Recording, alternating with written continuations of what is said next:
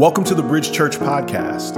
Our purpose statement at Bridge Church is to reach people where they are and help them grow. We hope today's message inspires you towards growth, and we pray it's life-changing. And we hope to see you soon.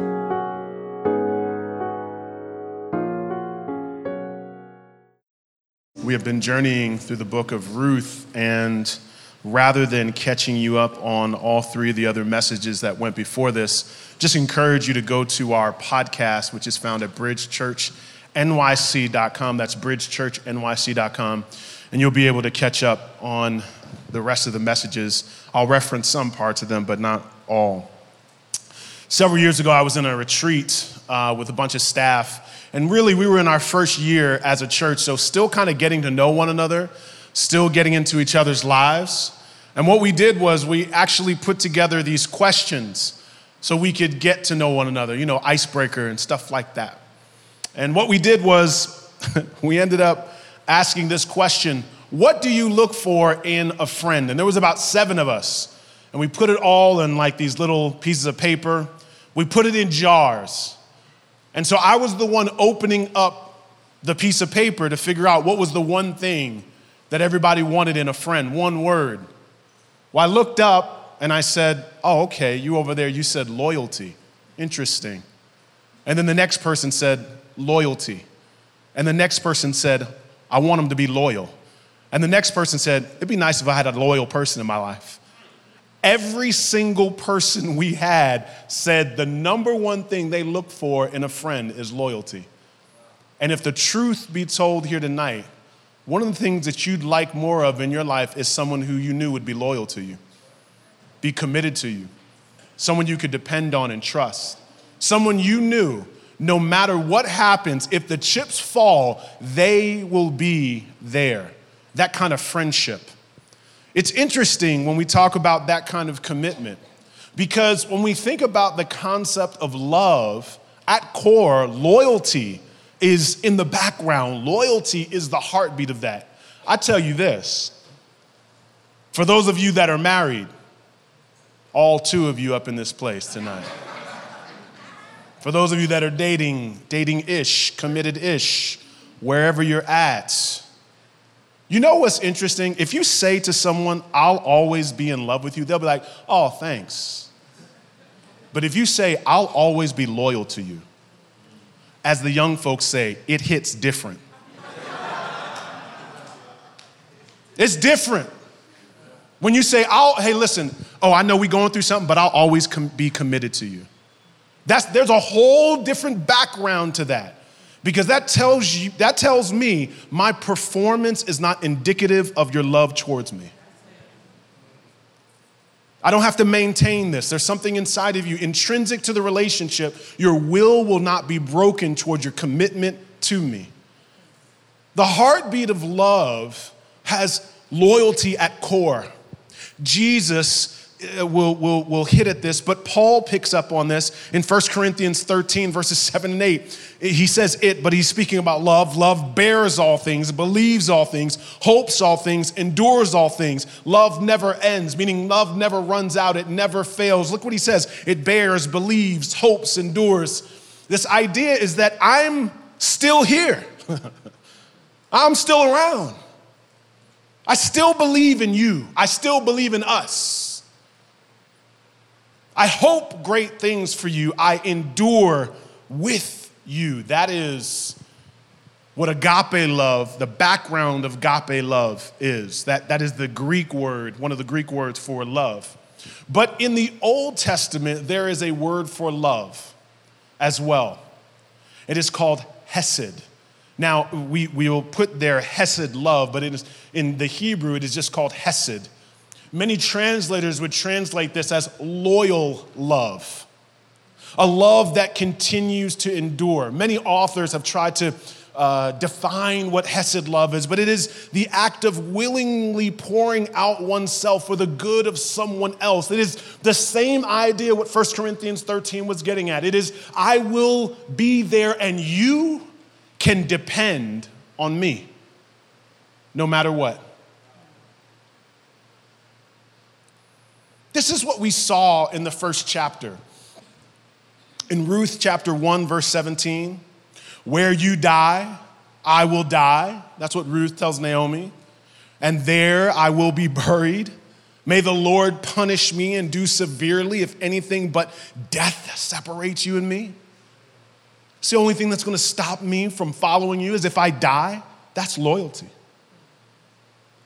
The scriptures speak of this in Lamentations 3, 22 and 23. It says, because of the Lord's faithful love, that's Hesed love, we do not perish, for his mercy never ends. This is where you hear his mercies are new every morning. They are new every morning. Great is your what? Your Hesed, your faithfulness.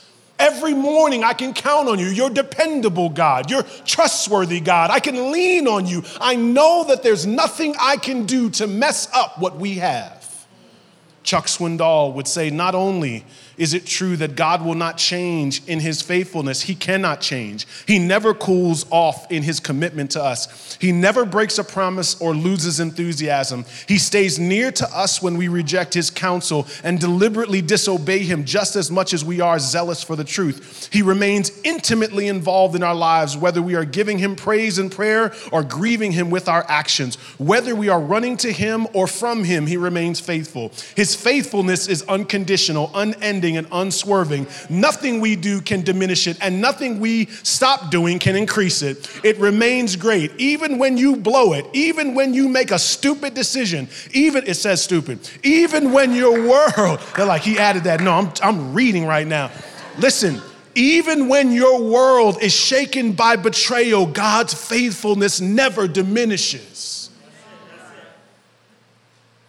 The very opposite of loyalty is betrayal. And I wonder if we had a scale in this room of betrayal versus loyalty, what level do you land on when you look at people in your life? And then steps Jesus, because he is the culmination of Hesed love. He is Hesed love, loyal love. He is agape love, sacrificial love, all in one. He is the God-man, and it says of him in the Message Bible, in Romans chapter 5, 6 through 8, I love the way the Message brings it out. It says, Christ arrives on time to make this happen. He didn't and doesn't wait for us to get ready. He presented himself for this sacrificial death when we were far too weak and rebellious to do anything to get ourselves ready. You see, loyalty, the essence of loyalty, it culminates when you need someone, when you're at your worst. You see people on the street, they have no food. They don't just have no food. They don't have people to give them food. They don't have a person they can depend on. It's not that people are just cold in the winter. They don't have someone to give them a coat. And it's not this that people don't have friends. They don't have loyal friends. People they can depend on. And if I were to survey this room, you see, I have associates, I've got people, you've got people you talk to all the time, but you're not sure if there's one mistake you'll make that's where you're at the pinnacle of being dropped off and canceled, because we live in a cancel culture where we love to cancel, we love to move on, we love to say, well, this is not working for me yet. And I don't blame you, because that's what we've seen in our homes, it's what we've seen in our neighborhoods. It's how we operate with everything. We're so consumeristic. You don't like the gym because they don't have that thing you like, where you can move your leg a certain way, so you cancel your membership. So we do the same thing to people, We were watching this Netflix thing, we were binging, and then you got to the third episode, you're like, we canceled that. We just end things. We don't have staying power because the culture has discipled us to cancel things and people. And so loyalty and the Hesed love of God busts in, and it gives this imagery of commitment. That's what we're about to see here in Ruth chapter 3. As we look in this incredible story of Ruth and Naomi, again, I don't have the time to back up everything we've said, but listen, these are two widows who only have one another. If you were a widow at that time, you have nothing you are set up for destitute poverty. Now, all they have is to depend on is one another. Where we left Ruth last was she was digging for she was gleaning for food. Meaning, in an analogy to that would be like someone digging into the garbage can at McDonald's, or they were going in the trash bin. They're getting leftovers, the things that no one wants. She's at the bottom of the barrel. But Boaz acknowledges her and allows her to be a harvester, essentially operating with one of his workers, his female workers. He gives her roasted grain. He gives her food, 2 weeks worth of food. So now, here is Boaz and Ruth and Naomi. And they are setting a moment in this story that will be indicative of what we see all the time. When two people come together and they start allowing romance and courting to be in the midst. It says in Ruth chapter 2, verse 19, Ruth comes home. Her mother-in-law said to her, "Hey, girl, where did you gather barley today? And where did you work? May the Lord bless the man that noticed you." Then it goes on to say, Ruth told her mother-in-law, whom she had worked with, and said, now, again, Naomi doesn't know who she went to work with, and Ruth doesn't really know who Boaz is. So she just says, hey, I happen to work for this guy named Boaz. Well, she says, the name of the man I work with today is Boaz. Now, if you remember earlier in chapter 1, Naomi has been in pain. Naomi said, call me Mara. Naomi has been angry and bitter with God.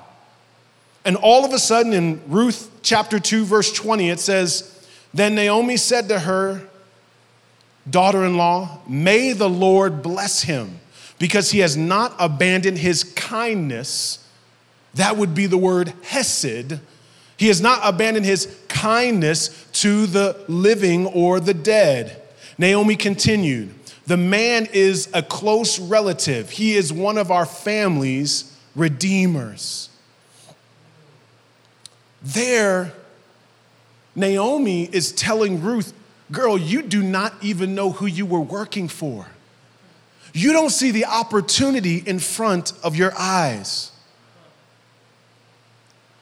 Just for a little bit of history, there are two laws that are at work here. The Levirate law required the blood of a man who dies without a male heir to marry his widow. So essentially, the brother or someone within the family, close relative, would essentially marry the widow. Now, why would this happen? Because they would not want the woman to live vulnerable and oppressed and in poverty. So marriage was not only for romance, but it was also for protection of the oppressed. So this law was in place so that no woman would ever be going too long without someone to protect her. Again, in this culture, without a man, you have no land, you have no future. And so the Levirate law was set up so that a woman would be married, a widow would be married. But the other law that was in place was called the kinsman redeemer law. This law focuses on land, and it has a wider range of relatives there. Essentially, when a man would fall onto hard times and he would have to sell his land, there would be someone there to purchase the land on his behalf. So the kinsman redeemer law has to do more with having someone step in for land. The Levirate law has to do with marriage. The reason why I think this is important is because, yes, we're going to see some principles of relating and courting, but I just need to help you understand that the essence of this for these women is survival. They're trying to figure out the next step and how they're going to live their lives, how they're going to eat. And having life without a man meant, again, they were set up for poverty in the long range. So in Ruth chapter 3, look here with me. Ruth chapter 3. Why don't we read that together, because it's so interesting. Ruth chapter 3. We'll start at the word Ruth on 3. 1, 2, 3. Ruth's mother-in-law.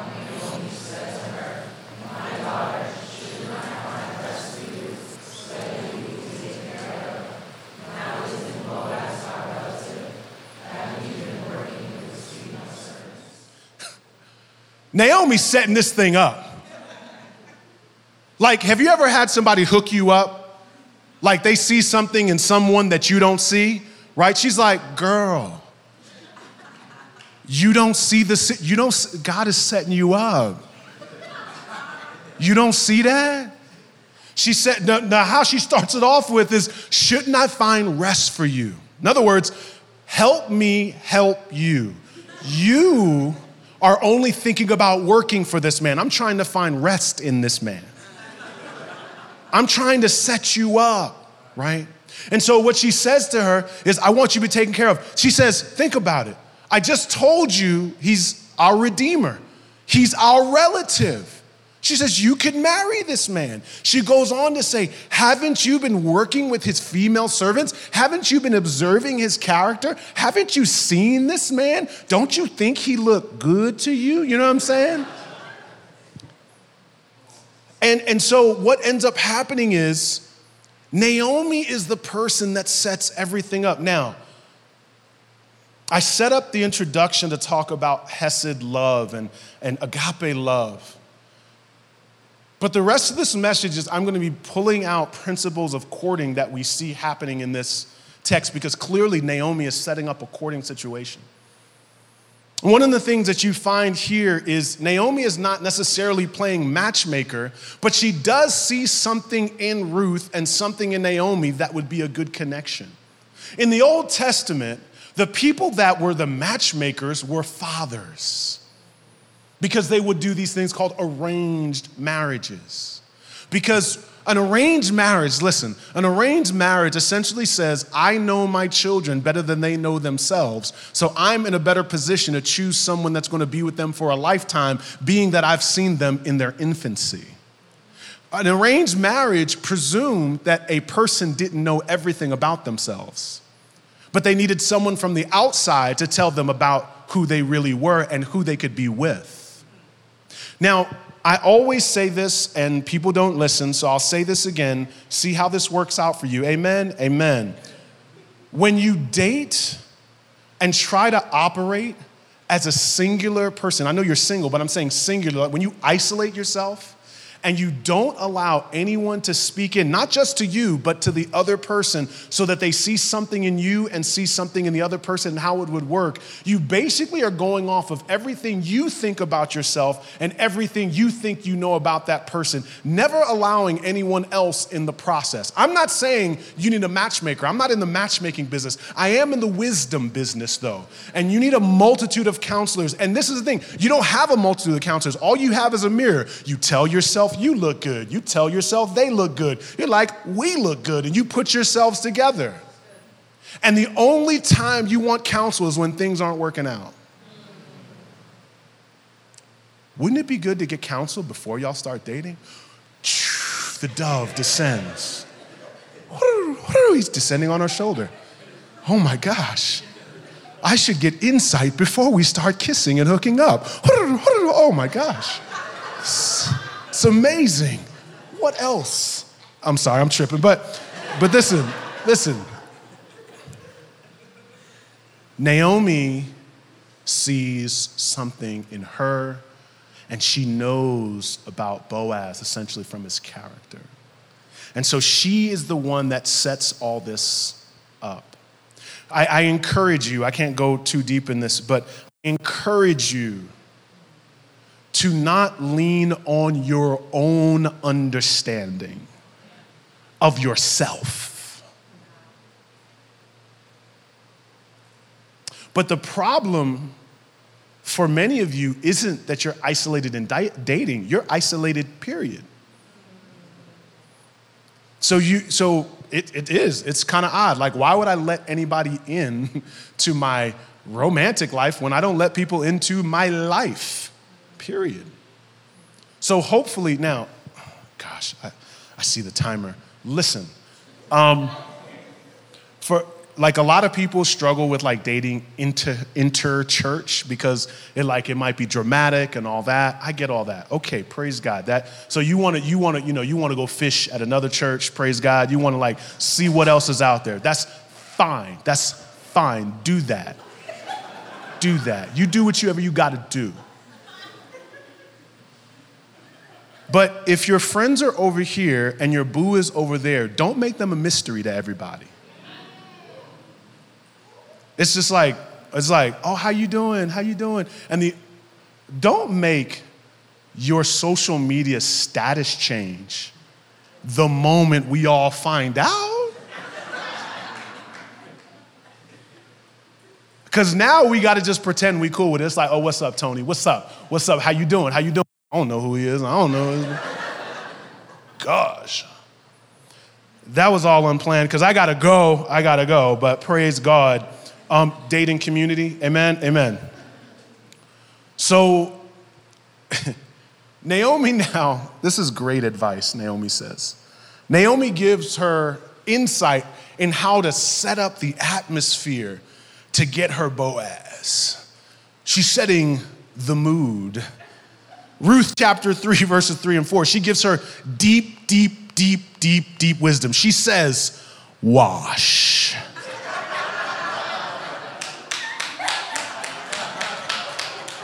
There's wisdom in that, y'all. Put on, listen, how much Bible knowledge do you really need to interpret this right here? Wash. Put on perfumed oil and wear your best clothes. Your mama didn't told you that before. Go down to the threshing floor, but don't let the man know you are there until he has finished eating and drinking. When he lies down, notice the place where he's lying. Go in and uncover his feet and lie down. Then he will explain to you what you should do. Naomi is obviously telling her, listen, obviously they had different hygiene practices at the time. Seriously, I mean, they just didn't wash every day. But the other thing is, she's putting on her best clothes. What many scholars would say is that she was most likely wearing widow's garments, which was indicative of letting know I'm an oppressed person and vulnerable, help me. And she went from wearing widow's garments to wedding garments, where she eventually put on her, whenever you would put on your best of your best, it set the atmosphere for a wedding. She had her perfume on. That was all wedding language. So she was essentially setting the context for someone to get to know her on a romantic, intimate level. She's having to tell her this because remember that Ruth has been broken through the tragedy of a past life, and so has Naomi, but she needs someone to tell her, how do I set this context up? How do I set this situation up? So Naomi thinks of the perfect time and the perfect conversation. Lay at his feet, right at the right moment. The threshing floor is this moment where they would have been done with the grain, and they're in a different time of the harvest, and essentially it's at the end of work. Work time is over. And the threshing floor, at the end of the day, things happen that many people do at the end of the day. There's a lot of drinking. There's a lot of partying. And so the threshing floor was a dangerous place oftentimes for a woman that was single or widowed. And so she was sending her down there, but she was specifically saying, I want you to make sure you go see Boaz. Go at night. Go late. Go while he's asleep. Now, one of the things that is so interesting about this moment, and as I studied this, I really came to a conclusion. Ruth is the one that initiates the relationship. And one of the things I started to think about is, what does the Bible say when a woman initiates a relationship with a man? And the Bible really doesn't speak to women initiating relationships with men. I can't even say that it's sinful for a woman to initiate a relationship with a man. But what I can say is that principle-wise, if a woman has to get to the place where she's initiating with a man, then most likely she's going to not only have to initiate the relationship, but to continue to initiate for the entire process of the relationship. The Proverbs speak to, in Proverbs 13, it says, a man who finds a wife finds a good thing and obtains favor from the Lord. It's this idea that a man is searching out. But even above that idea of who's initiating, because I think we live in a day and age where it's hard to figure out what someone feels, what someone thinks. But if you notice, Naomi told her, don't say anything. Put your perfume on, wash up, put your clothes on. Don't say nothing, girl. Just make it clear that you're into him. So she is telling her, win him with your nonverbals. But here's what you're going to see through the rest of this text. Ruth is about that wedding life. And you're going to see Boaz is going to respond in a mature way. And you know what neither of them do? Play games. And I believe that part of the yoke that we have to break in the culture is we cannot play, oh, I know you want me games. We're just chilling games. Let's see where this goes games. It's a game. We even call it kicking game. Because what we're essentially saying is, I want to see how much you're into me and how much, how far this goes. And as long as we can keep commitment and context of what's really going on, let's not define anything. Let's just kind of see where this goes, see where this flows, kind of see where this works out. You know what I'm saying? Yeah, I mean, you know what I'm saying. And we want the illusion of commitment. And so I just want to be clear with you. That's not love. You can love someone before you fall in love with someone. You can be loyal to them and be a good friend to them by not creating this image that you are more into them than you actually are. That means that you are going to have to take a moment to know what you want. And if you don't know what you want, then don't make the person think what you want is them, because you will confuse them. And so what you see is happening is initiation. I do not encourage women to initiate with men, but I do think you need to wash, amen. I think you need to put your perfume on. Set the atmosphere. Let them know. And if he doesn't respond, peace.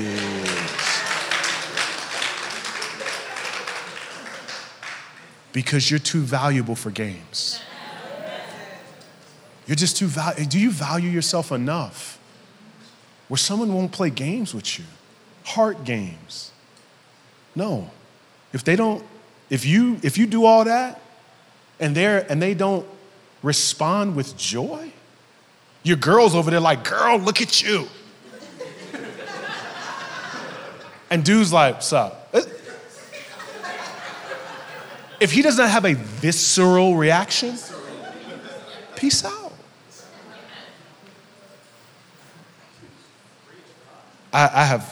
So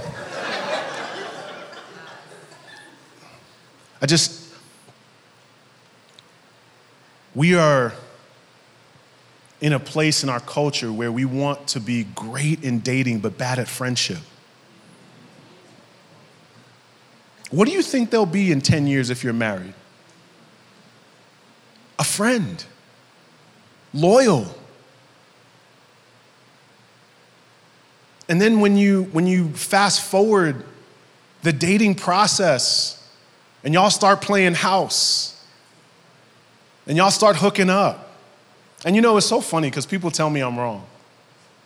It's so funny. People just go fast. James, you don't know what you're talking about. All right. And then they're in my counseling office. Because it feels good when you're together and it has no title. No, it's not clear. It feels good. But I tell people this all the time, and I don't have time to have 6 different sermons here, but I tell people this all the time. You can play house. You can play house.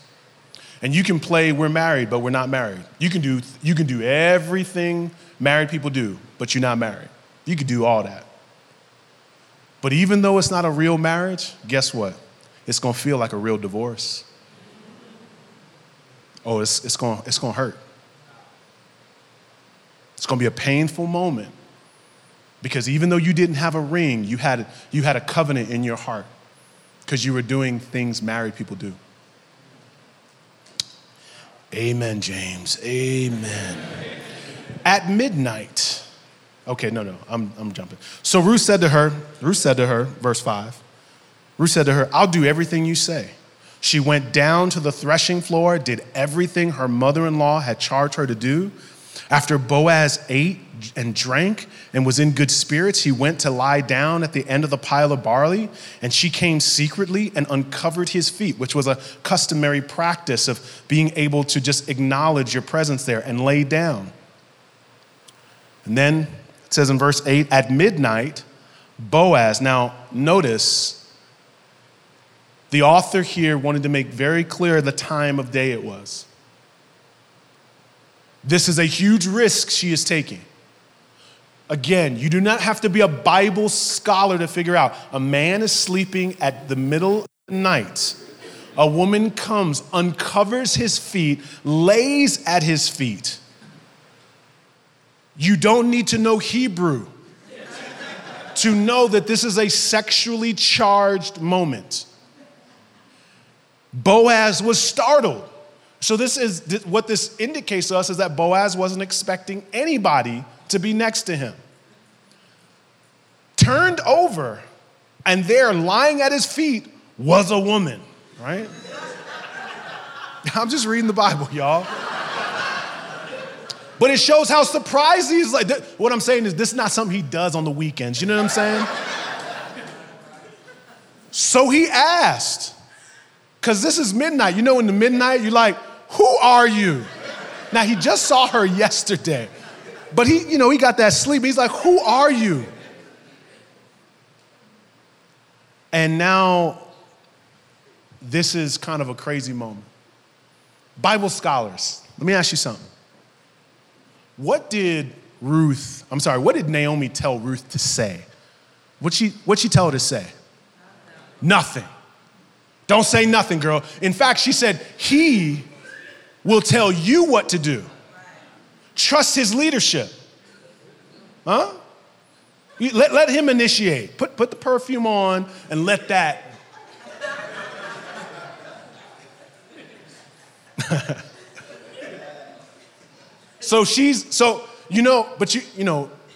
Ruth hadn't been on the dating scene for a while. She hadn't been out there, so when you know what to say, but you forget it. And you forget the rules. She did everything, but listen, the moment happens, right? He's startled, he looks. She's like, and he's like, and she's like, I'm Ruth. Right? Like, is that not what's happening? And she's like, so this is what she says. Take me under your wing, for you are a family redeemer. Now, what happens is, you ever have someone tell you a secret and they say, don't say nothing? Don't say nothing. But then when you, in the moment, you say it, like you say it all. She told her, hey, this is our Redeemer, but don't say nothing. The minute she's like, yo, I'm Ruth, I need you to get with this, kind of thing. That's essentially what she's saying. Because when she says, take me under your wing, Boaz knew exactly what that meant. You know why? Because in Ruth 2:12, he says to her, may the Lord reward you for what you have done, and may you receive a full reward from the Lord God of Israel, under whose wing you have come for refuge. That's what he said to her. So she goes back and she's like, remember that wing you were talking about? Remember when you said God had a wing? Trying to get under your wing, though. What's up with your wing, though? Right? So immediately, she's saying, and he said, essentially you're going to the Lord for protection. She's like, I want your protection. Now, I am not recommending any of you to do any of this. No, seriously, one of the things we have to understand is that the Bible is both prescriptive and descriptive, meaning that there are things that the Bible recommends. And then there's a time where the Bible is just telling a story, okay? The Bible is telling a story. And when it's telling us this story, it shows her nerves, it shows her fears. But remember, she's not just thinking about her, she's thinking about Naomi too. She's not just thinking about how cute Boaz is, she's thinking about survival. And so her fears get conjured up. She doesn't know what to say. The scriptures go on, and he says something so interesting to her. May the Lord bless you, my daughter. And the minute he says, my daughter, it is an indication this is an older man who is out of the dating game, who presumably doesn't think anyone wants him. And if they did, if you look at Proverbs 31 and you look throughout the scriptures, essentially in the Old Testament, you see women being kind of pictured as beguiling, and essentially because many women needed a man. So they would kind of position themselves and they would be dishonorable. So many times an older man would have to be careful of what kind of woman they put in their space. I mean, that's still today, but it was more so in the Old Testament. Okay. So then the interesting thing that happens here is he says, may the Lord bless you, my daughter. Remember, he's a rich man. He has a lot. He says, you have shown more kindness now than before. The way that you were taking care of your mother-in-law, the way that you came here with her. You've even shown more kindness. You know what that word is? Hesed. You've been kind. You've been reliable. You've been loyal. And then he says, because you have not pursued younger men, whether rich or poor. Now, don't be afraid, my daughter. I will do for you whatever you say, since all the people in my town know that you are a woman of noble what? Everybody knows you're a woman of character. And I'm blown away that you would even want me. I'm out of the dating game. And you would even seek me out. And he says, whether rich or poor, meaning there's some poor boys, some younger men out there who look better than I do, who have more than I do, but you would want me. You have to understand what's happening in the text here. Here you have this woman speaking into a man. You have a poor person speaking to a rich person. You have this Moabite person speaking to an Israelite. You have a person who has nothing. All she is a gleaner in the harvest. And then you have the person who is essentially her boss. She's showing so much character even to approach this man, but he feels the same way. He's thinking, why would you want me? I'm kind of out of the field. I'm an older guy. And here in this text, you find something powerful.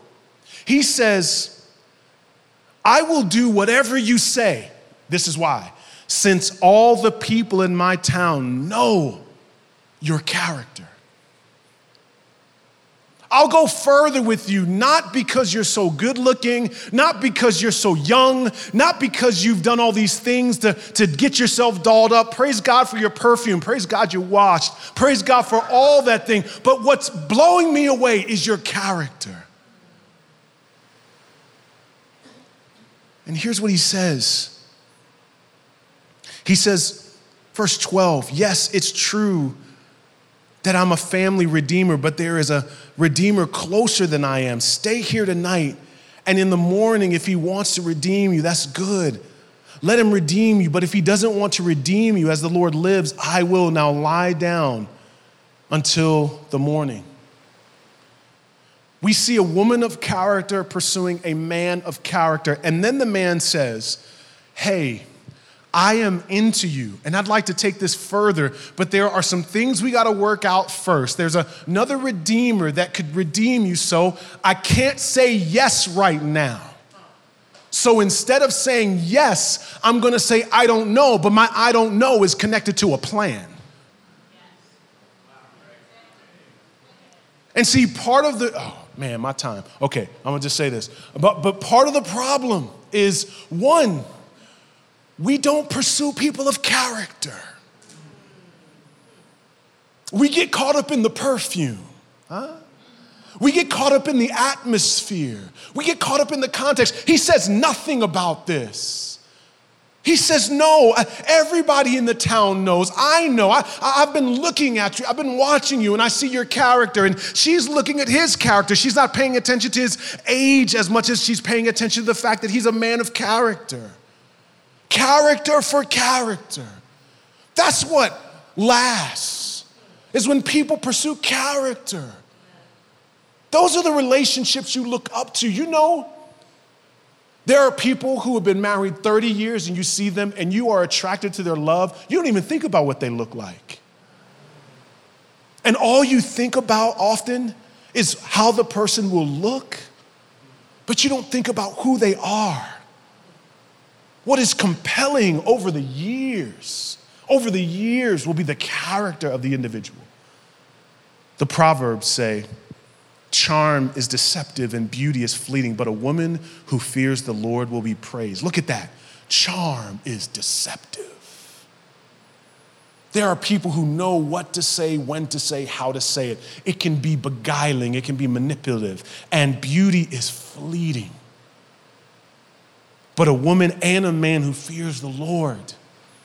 And I just wonder if that is at the heartbeat of what you want in an individual. Is it someone who fears and reveres, who blesses and praises God? Is that at the height of your list? Because everybody got a list. Is that at the list? Or is that somewhere in there, intermixed, intersprinkled, like, he need to pray. She need to, be into God. I mean, she needs to be spiritual. But do they love Jesus? And is that a thing for you? Even so much that they don't meet all your physical requirements. I pray that the Lord would break the yoke of the dream you have so that you could fall in love for the man or woman God has for you. Because there's a good chance that the man or woman you want doesn't fit your physical resume, but they fit God's resume. They're who God wants for you. Who is God trying to sanctify? Because God's trying to sanctify you. He's not just trying to have you have kids that look a certain way and have certain eyes and do all that stuff, because I know that's what the culture says. But do you want what God wants for you? Because God wants holiness. God's trying to set you up for holiness. So I want him to be 6'12". I want him to have dreadlocks. I want him to dress like he on a magazine every day. I want him to have good credit. I want him to have 6 degrees. I want him to have that. I want her to be bad. I want her to be fine. I want her to be so amazing when she walks in, people pass out. I want all that for her. Yes. Yeah, I want her to be fine. I want that.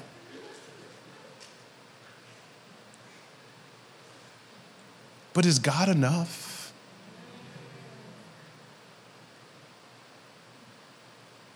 What are you really interested in?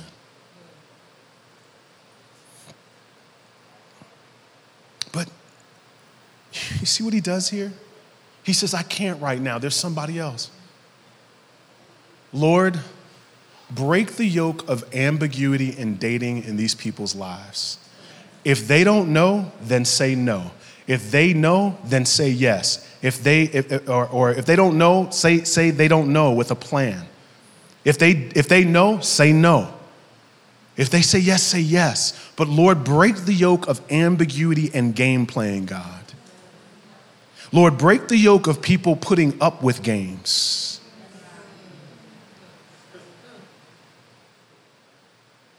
Better to be single in the arms of God than to be manipulated with romance from a man. Better to be single in the arms of God. than to be manipulated in the arms with the romance of a man. God, I just pray that you break that yoke. I pray that you would be enough. I pray that your spirit would be enough. I pray we would not let games be played in our lives, Jesus. Amen. Listen, the last thing I have several things I need to say. Well, we're here. So verse 14 says, so she lay down at the feet until, listen, she lay down at the feet until morning, but got up while it was still dark. Then Boaz said, don't let it be known that a woman came to the threshing floor. And he told Ruth, bring the shawl you're wearing and hold it out. When she held it out, he shoveled 6 measures of barley into her shawl and went into the town.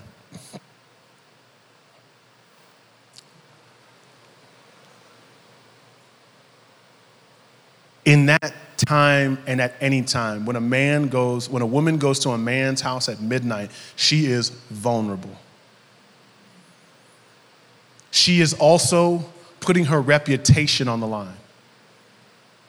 And Boaz could have manipulated her all he wanted because she was desperate, she was alone, and it was late.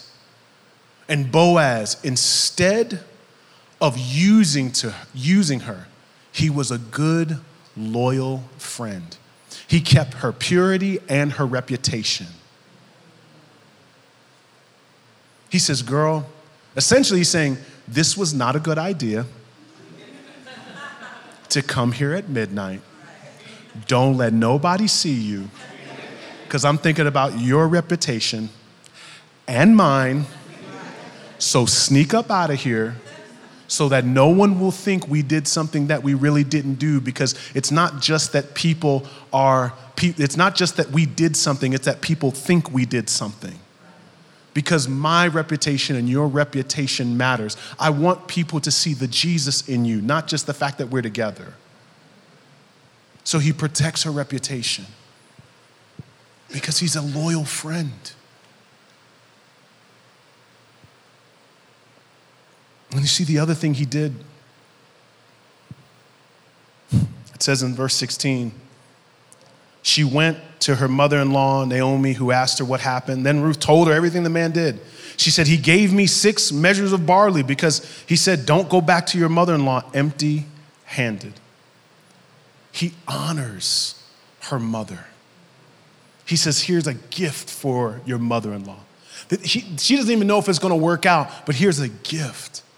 I just want to encourage you all as you are entering into relationships. If you're 25, 26, 27, 35, 36, whoever parented that person were there when that person was vulnerable as a little child. You are coming into their life now. To think that you are the hero of their lives you are mistaken. Do not think that by injecting yourself now, you are erasing everything from the past. Honor her parents and honor his parents by showing some form of respect. You are not just swooping them up and swooping in. Far too often, people think, I'm the best thing that you got. I'm rescuing you from your past. That person is connected to a family. Honor their mother and their father by showing respect and even offering a gift if need be. And the last thing in verse 18, Naomi said, my daughter, wait until you find out how things go. Just wait. We don't know how it's going to work out. Just wait.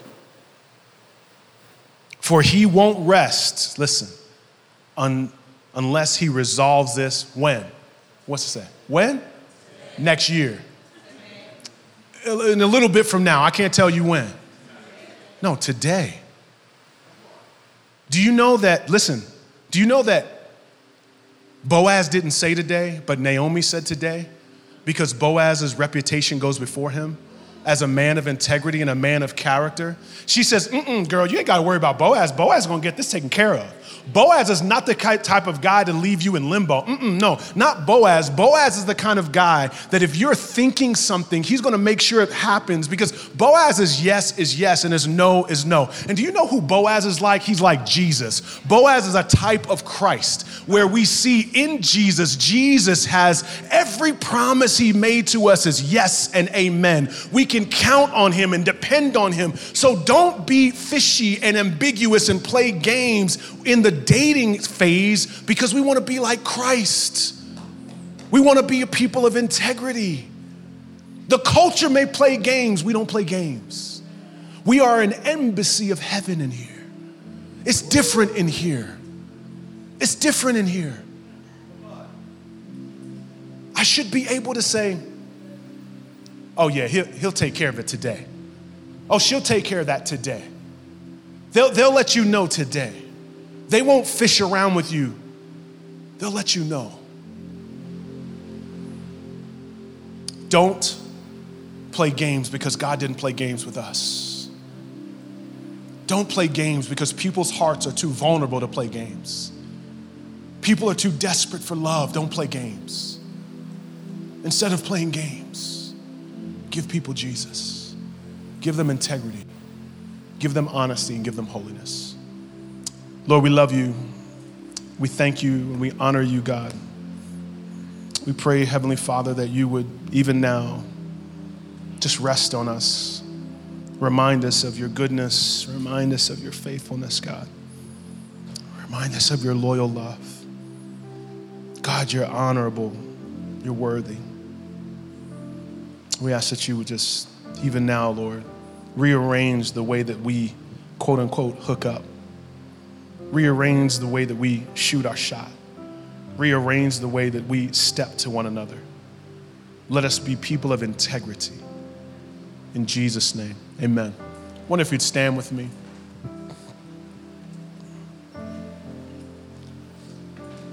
We'll have the communion come.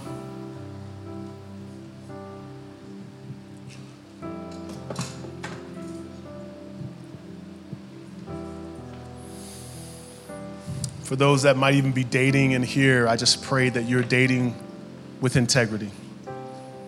For those of you that are dating and the person's not here, I pray that you're dating with holiness.